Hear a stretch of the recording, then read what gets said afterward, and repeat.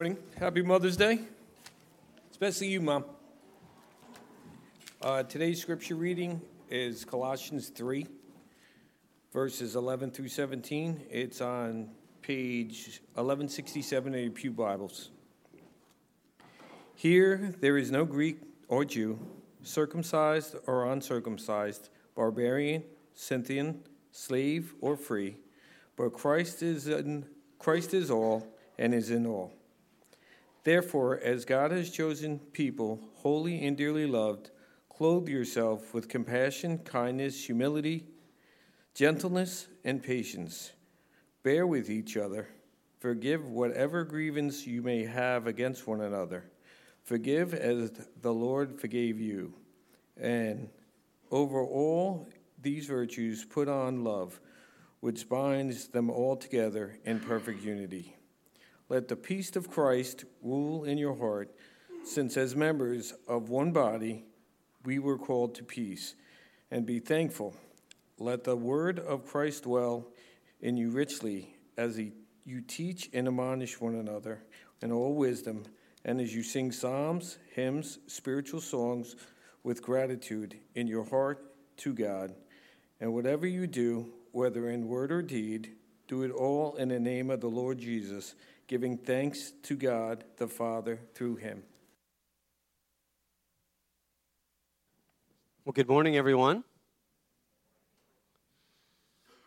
We are today beginning a brief series, and the name of the series, I just love the name of the series,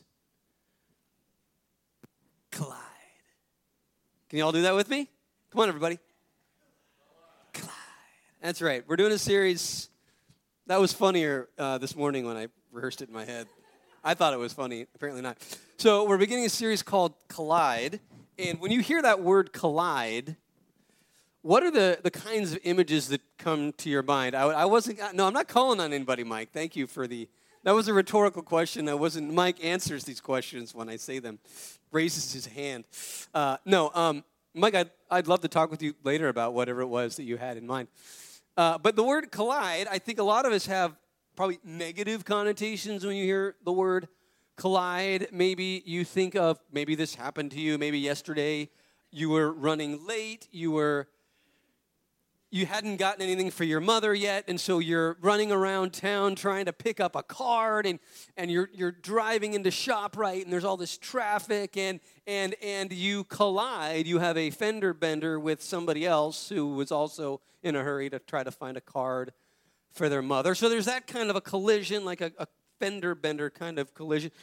Maybe when I say the word collide, you're a big science fiction freak like myself, and so you think apocalyptically, you think of some massive asteroid traveling through the universe at millions of miles an hour and then colliding with a planet and bringing an end to all known civilization. I don't know, maybe that's the kind of thing that you think of when you hear the word collide. But the word collide can also have positive connotations, true, right? There are positive collisions when peanut butter and jelly collide. That's a good collision. When chocolate chips and cookies collide, that is a beautiful collision. So it's actually in that light, I want us to think of the word collision. It can be very positive. In fact, did you realize that all life on the planet is, in some one sense, the result of a beautiful collision that's constantly happening? So, all of life on earth is dependent upon the sun and the energy that comes from the sun. And the sun comes and the light comes and photosynthesis happens and turns it into energy and all that. But the light that comes from the sun is coming from a constant collision. Fusion energy is going on here where I think it's hydrogen atoms, something like that, are constantly colliding. And when those atoms collide, it produces this tremendous amount of energy. And what I want to look at today is what this series is about, is we are going to be looking at the core values and core commitments of our church. The core values and the core commitments of our church. Now, if you've been through our orientation class, some of this might sound familiar. You get a little bit of a fire hose method in our orientation class. But we look at the core values and the core commitments. Now, our core commitments, these are just sort of the things where if you were to ask, what do I do to get involved in Rivervale Community Church? If I'm going to be involved, what does that even mean? What are the things that, broadly speaking? And what we like to say is, look, there's three ways we encourage you to get involved, right? In the big picture, there's worship, connect, serve. Worship, connect, serve. We encourage you to get involved in all of these three areas, to be involved in our worship services, to come to church on Sunday morning, to make that one of your commitments, to be involved in the other services that we hold throughout the year. That's worship. Then connect. Then we encourage you to be intentional about connecting with people, your church family, at some point outside of Sunday morning. So this is where we offer our community groups. That's one of the main ways in which we encourage you to get involved and consistently meet and interact with people in the church. We have, right now, there's a men's study going on Saturday mornings. We have events coming up. We've got game night coming up. We have all kinds of different events that happen throughout the year. And we just encourage you to connect. That's one of the ways in which we encourage you to get involved. And so that's worship, there's connect, and then there's serve, right? We encourage you to serve. There are many different ways in which you can serve in the ministries of this church. So worship, connect, serve. Broadly speaking, to get involved, that's how you get involved. So those are our commitments, we call them, core commitments.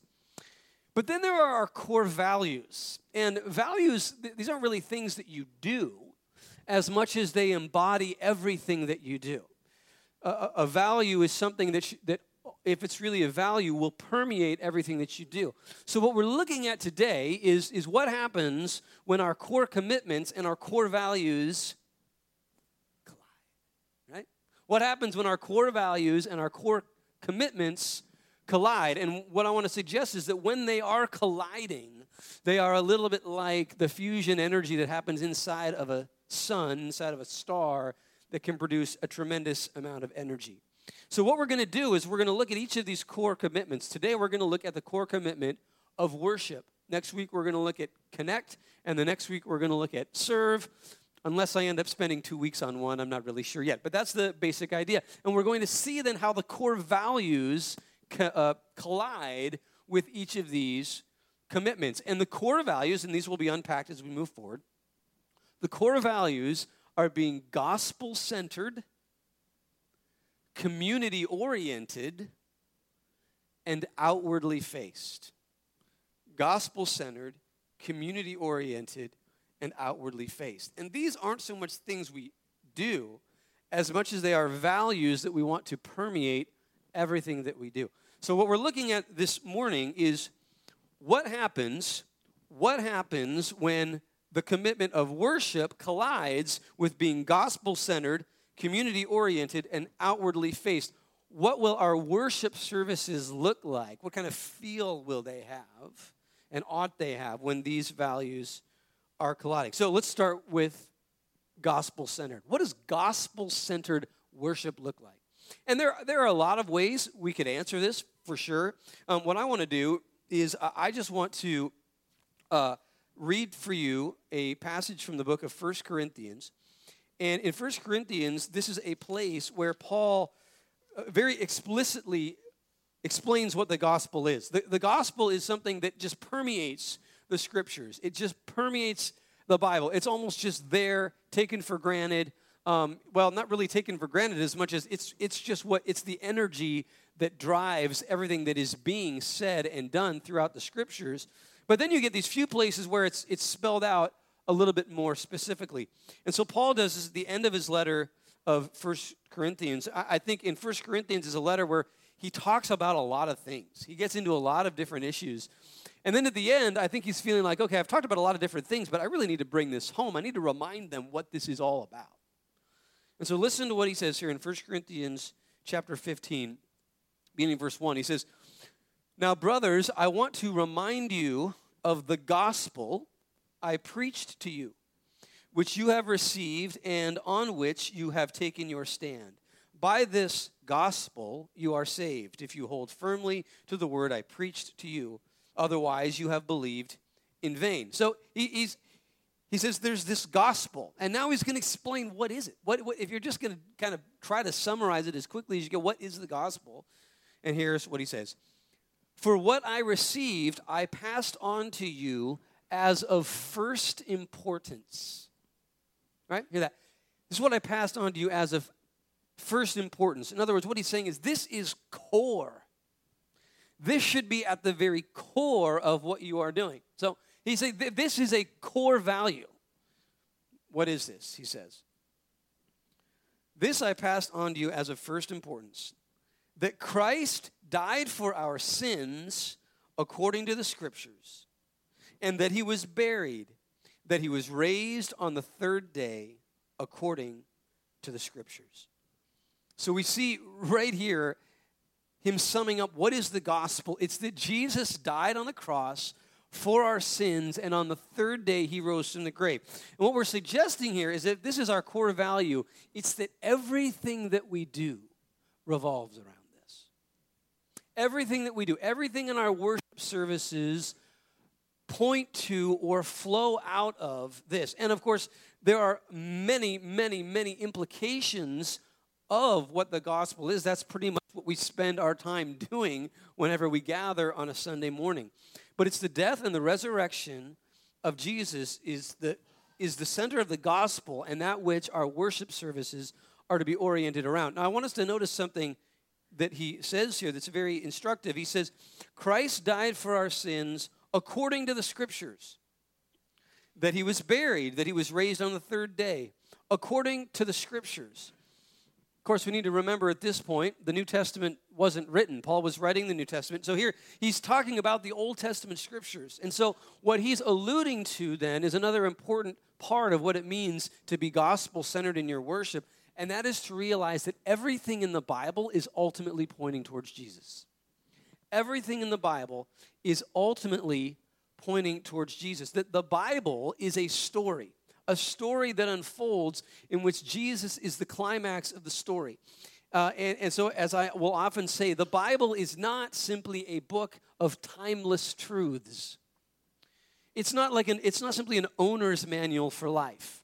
You know, some of us, we kind of approach the Bible like an owner's manual for life, right? So you have some sort of problem, sort of issue, and then you go to look it up in the owner's manual, right? Well, the problem is that it's not really organized very well. Have you ever thought about that?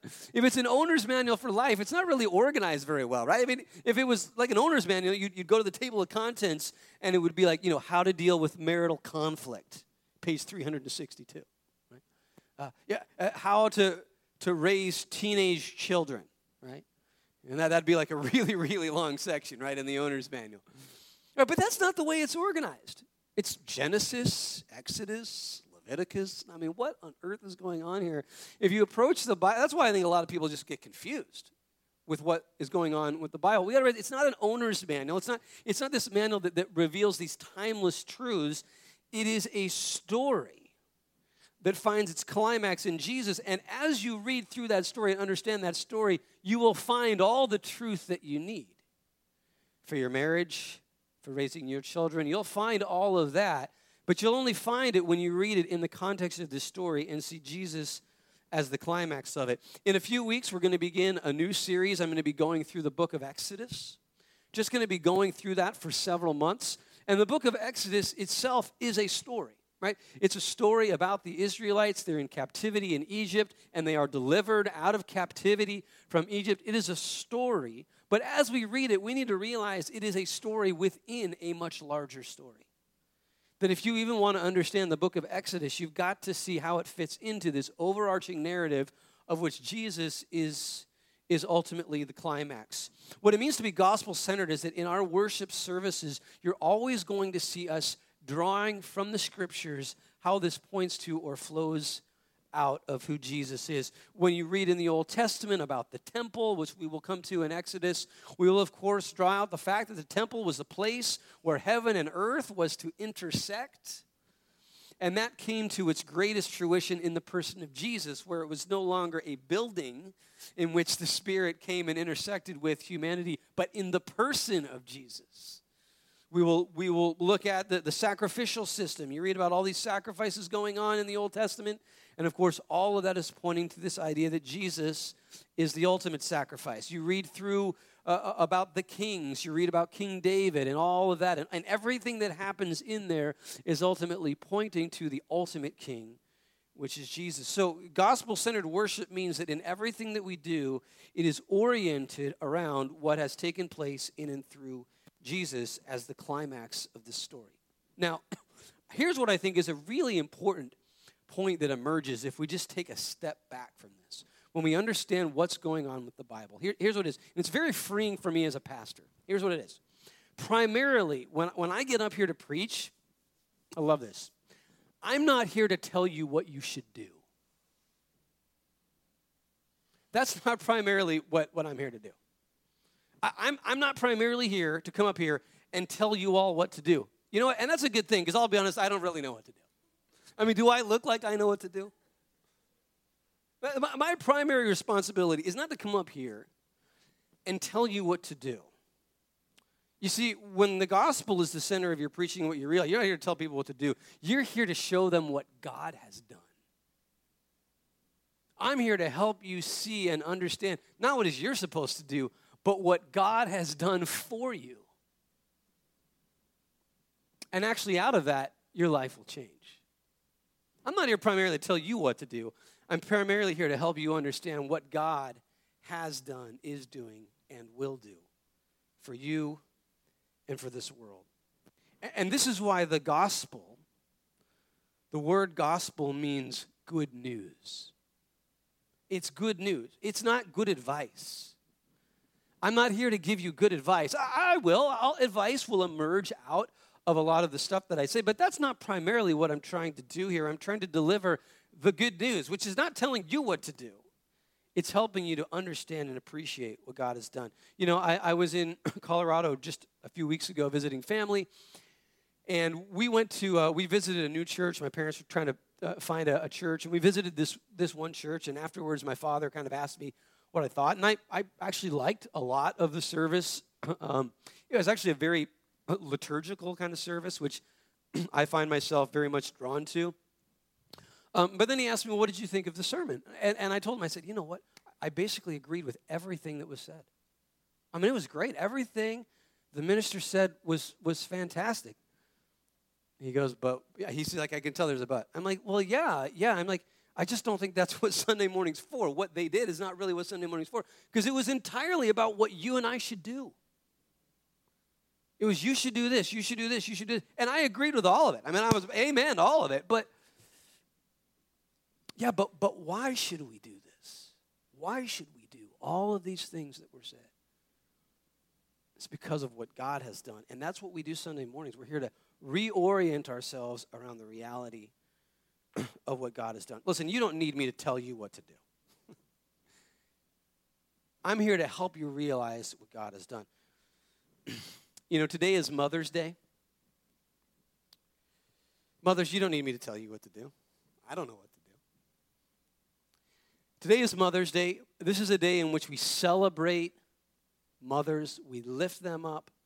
We praise them. I hope you take the time to do that. And why do we do this? Why do we take the time to celebrate our mothers? And it's very simple. It's because parenting is really, really hard. Come on, I should get an amen from that. I know we're not an amen kind of church, but I should get one with that. Right?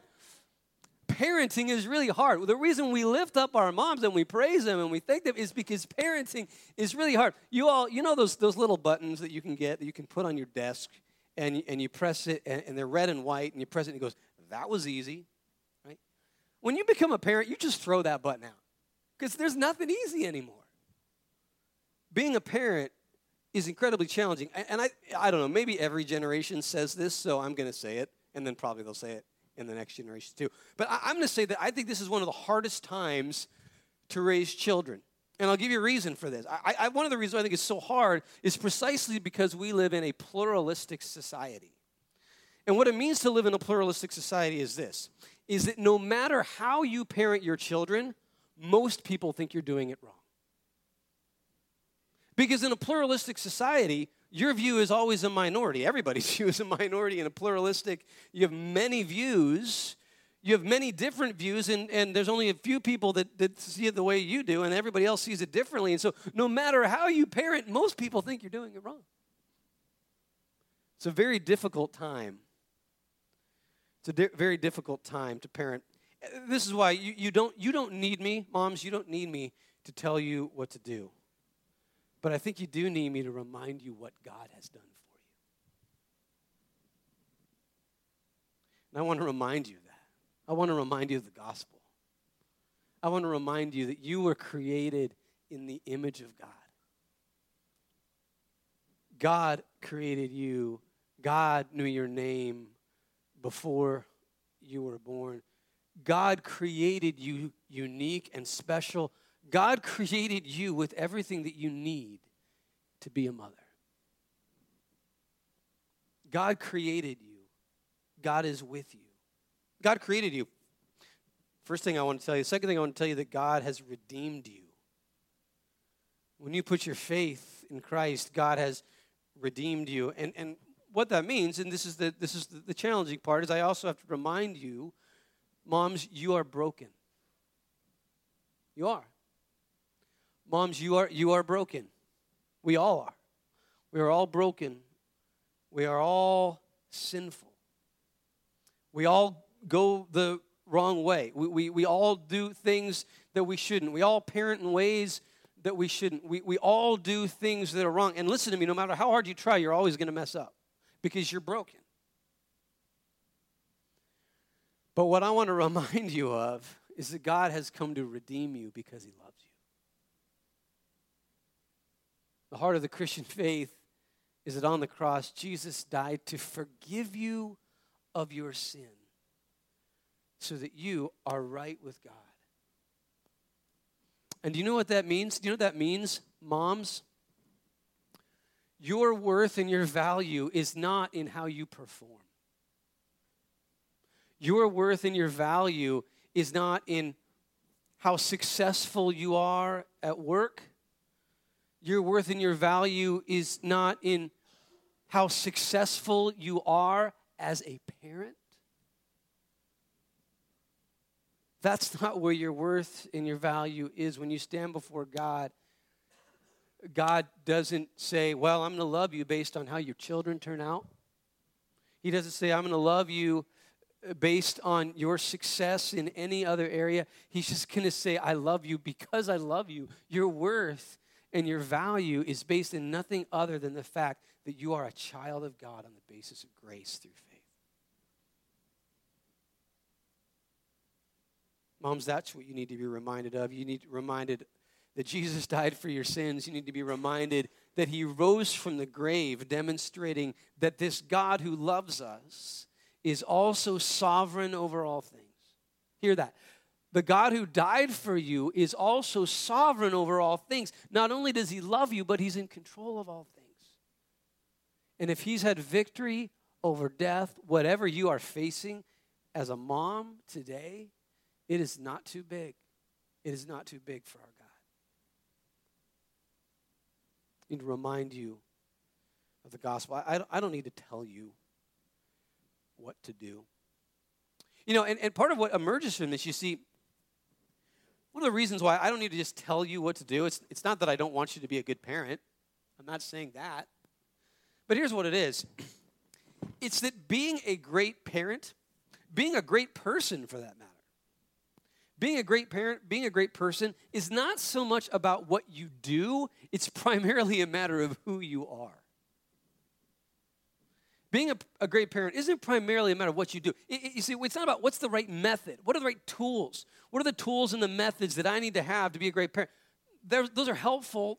Those are good. But listen, primarily, what makes a person a great person or a great parent, it's not so much a matter of what you do as a matter of who you are. Now, what you do flows out of who you are. That's the thing. What you do flows out of who you are. But the focus here, what we need to understand is it's more a question of who are you? We've got to put the cart before the horse. And so the question here we need to ask ourselves is, what is it? What is it that shapes you into being a good person? What is it that shapes you into being the kind of person that will be a good parent? And here's what it is. What shapes you into being a good person, what shapes you into being a good parent, isn't knowing what to do. It's being overwhelmed by what God has done for you. What will continually shape you into the kind of person that could be a great person, a great parent, it's not knowing what to do so much, though that's helpful, as much as it is being simply overwhelmed by the reality of what God has done for you. And that, I believe, is what emerges in the passage that Patrick read for us. This passage that he read from the book of Colossians. Colossae was a town in modern Turkey off the coast of the Mediterranean. And he's writing to the church in Colossae. And listen to what he says here, because I think what emerges here is precisely what I'm saying, that what shapes you to be a good person isn't knowing what to do. It's a matter of being overwhelmed by what God has done for you. Look here in verses 12 and 14. It says, therefore, as God's chosen people, holy and dearly loved, clothe yourselves with compassion, kindness, humility, gentleness, and patience. Bear with each other and forgive whatever grievances you have against one another. Right? So clothe yourselves with compassion and kindness, humility, and gentleness, and patience. Right? What is it talking about here? Right? It's sort of giving you a picture of what you should be like. So that's sort of telling you what you should do. It's telling you the kind of person that you should be. Be compassionate and kind and loving and patient. Parents, isn't that a key one to parenting, is patience? Right, so we get this idea of what we should be like and even how that pours into what we should do or flows out into what we should do. But I want you to notice the way he says this, right? It's the language that he uses is strange. He says this in verse 12. He says, clothe yourselves. Put on compassion and kindness, humility, gentleness, and patience. I mean, that's kind of a weird way of saying it. No, he doesn't just say, hey, get your act together. He doesn't say, hey, be kind. Be compassionate. Be patient. Right? Come on. He doesn't just tell you what to do. It's weird language. Just put it on. Clothe yourselves. Okay, what does that mean?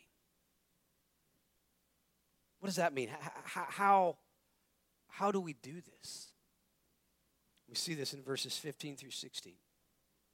This is how you put on compassion and kindness and gentleness and patience. Let the peace of Christ rule in your hearts, since as members of one body you were called to peace, and be thankful. Then listen to this.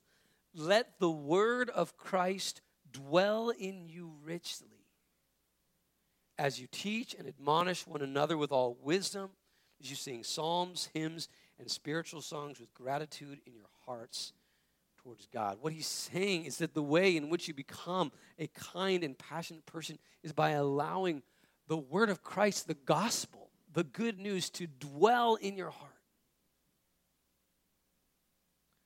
Friends, this is what gospel-centered worship is all about. What our goal is that through our worship, we would enable the word of Christ, the very gospel, to work and to dwell in our hearts. And I want you to notice something here, because there's something sort of curious about what this is saying. It's saying that through our worship services, notice the language that he's using here. He says, let the word of Christ dwell in you richly as you teach and admonish one another. So, in other words, again, what he's saying is that, and you see the elements here, it's talking about teaching, it's talking about singing, it's talking about the kind of things that we do in a worship service. And again, what he said, the point here isn't for you to be told what to do. The purpose is that through what we do, the word of Christ would dwell in your hearts.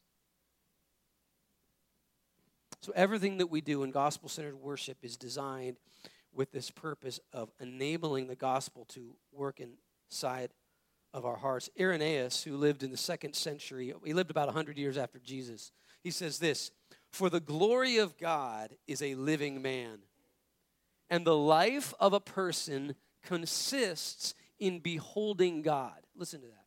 The life of a person consists in beholding God. What Irenaeus is saying is that the more you behold God, the more that you stand in awe of the reality of who God is, the more you come alive. The more you become the very kind of person that God has created you to be, the more you become the kind of parent that God has called you to be. It's not by getting the latest methods on what to do. It's by beholding God and allowing the truth of the gospel to dwell in your hearts. So, our first core value is to be gospel-centered, that everything we do in our worship services is with this one goal, that the word of Christ might dwell in our hearts more richly. The second core value we saw is to be community-oriented. Community-oriented. So we've got this core commitment of worship. It's something that we do. And we want to be gospel-centered. And then secondly, we want to be community-oriented. What does it mean to be community-oriented in our worship? And here's in its most basic sense, it's saying that we believe in the importance of corporate worship. We believe it's important that we come together and worship. And I think it's really important that we highlight this now, because it's very, very, very, very tempting, isn't it, to go to church at Bedside Baptist. It's so tempting to go to church. I've been to church at Bedside Baptist, right? The chairs are really comfortable, right? I mean, Bedside Baptist, it's so tempting. And here's why it's so tempting, because it seems like you can get all the elements of a corporate worship service. Right? I mean, you can go online and you can listen to sermons. You can watch messages on your computer. There are thousands that you could watch on any given Sunday morning. So you can listen to and you can watch a service, and you can turn on K-Love, and you can just listen to worship music and sing and all of that. Right? It's really tempting. Why not just go to Bedside Baptist? Now, there's a lot that I could say about the importance of corporate worship, but there's something that emerges in this passage that I think is often missed. In fact, the translators of the NIV also, it seems, may have missed it as well. Some later translations, most later translations, have all changed this. What you'll notice here is in verse 16, look what it says here. It says, "Let the word of Christ dwell in you richly." Okay? So that's the goal. Let the word of Christ dwell in you richly. "As you teach and admonish one another with all wisdom, and as you sing psalms, hymns, and spiritual songs." Now, here's what we need to see. Most of the later translations have realized this makes it sound like here that the teaching and the admonishing is one thing that is done, and that the singing and the hymns is another thing that is done. But actually, that's not really what Paul's saying here. Grammatically, what he's actually suggesting here is that we teach and admonish one another through our psalms and our hymns and our singing. He's saying that we teach and admonish one another through our singing. What he's getting at here is that there is something incredibly powerful and special about singing together, singing these hymns, singing these songs, singing these truths, and hearing one another sing it. And that as we sing together, that can shape our hearts in a way that simply listening to music on your own can't.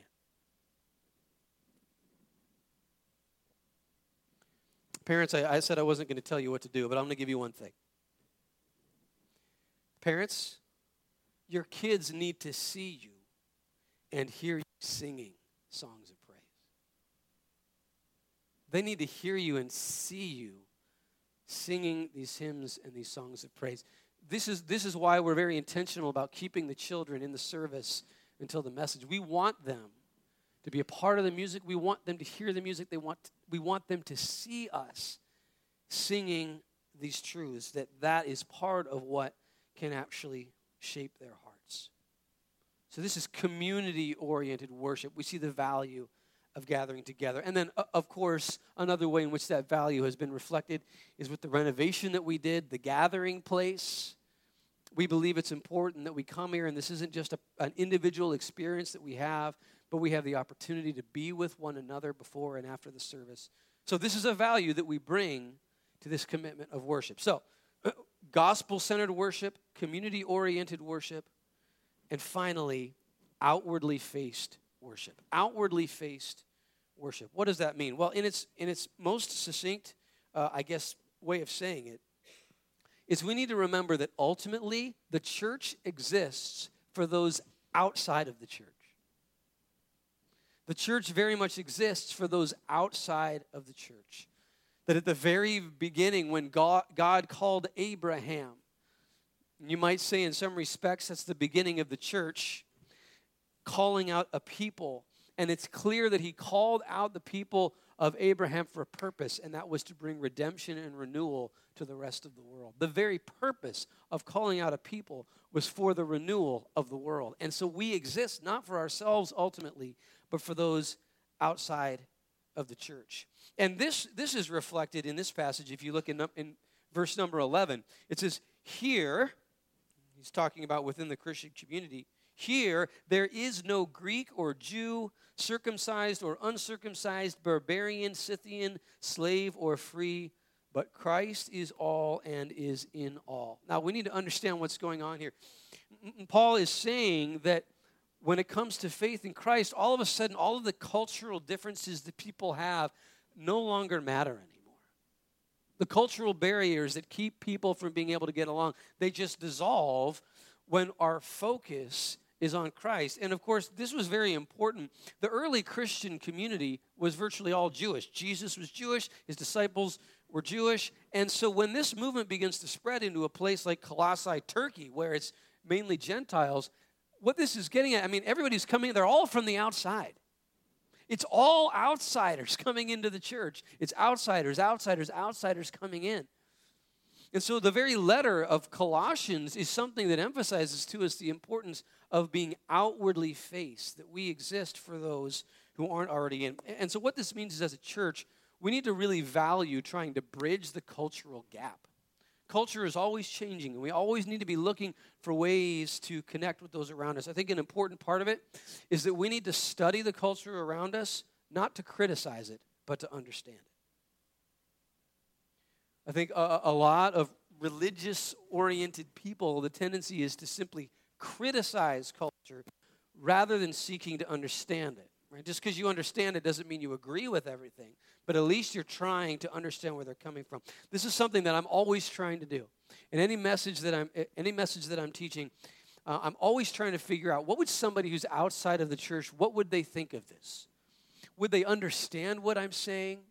Would they be offended by it? And if it's something that might offend them, I'm not going to shy away from saying it, but I am going to be careful in how I say it. And I'm going to seek to be respectful, right? We can disagree and be respectful. And so I will often say this. If I say something you disagree with, look, we love you. We want you to be here.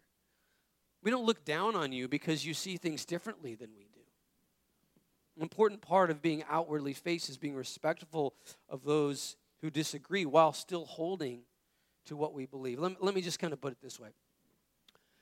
Look, maybe you're here today because your mother dragged you. Maybe that's why you're here. You're here because your mom dragged you to church. Maybe you're here out of respect for your mother who passed away 30 years ago. But you're here in church because you know she would want you to be here. Listen, I don't care why you're here. We are just glad that you're here. You're welcome. We want to be a church that in everything that we do, we're always thinking about those on the outside. So these are our three core values: gospel-centered, community-oriented, and outwardly faced. And we want to make sure, we want these to collide with our worship. Let me just kind of end with this final exhortation. I want to encourage you, I really want to encourage you, make worship a priority. Make our Sunday morning services a priority. I would encourage you to make coming to church a priority in the same way that, from what I can tell around here this morning, you all make it a priority to put your clothes on in the morning. That's clear from what I can see here. You all make it a priority to put your clothes on in the morning. In fact, my guess is probably the only reason you're going to run out of the house without your clothes on is as if the house is on fire. I'm guessing that's about the only excuse your neighbors are going to buy, is if the house is on fire. And I want to say, what if we had the same kind of attitude towards worship? Right? We come to worship. The only reason we don't come to worship, okay, maybe your house, it can be not just your house is on fire.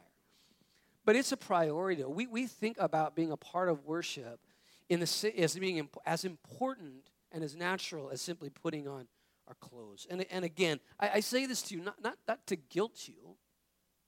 Remember, I'm not getting you to come here so that I can tell you what to do. This is about guilting you to come here so that we can browbeat you and tell you what to do. We want you to come so that you can remember what God has done for you. As I often say, we don't come here to get God to love us. We actually come here to be reminded of the fact that he already does love us. We come here not to get God to love us, but in many respects we come here to get ourselves to love God. The problem isn't whether or not God loves you. The question is, do you love God? It's very, very easy, isn't it, for our hearts to wander?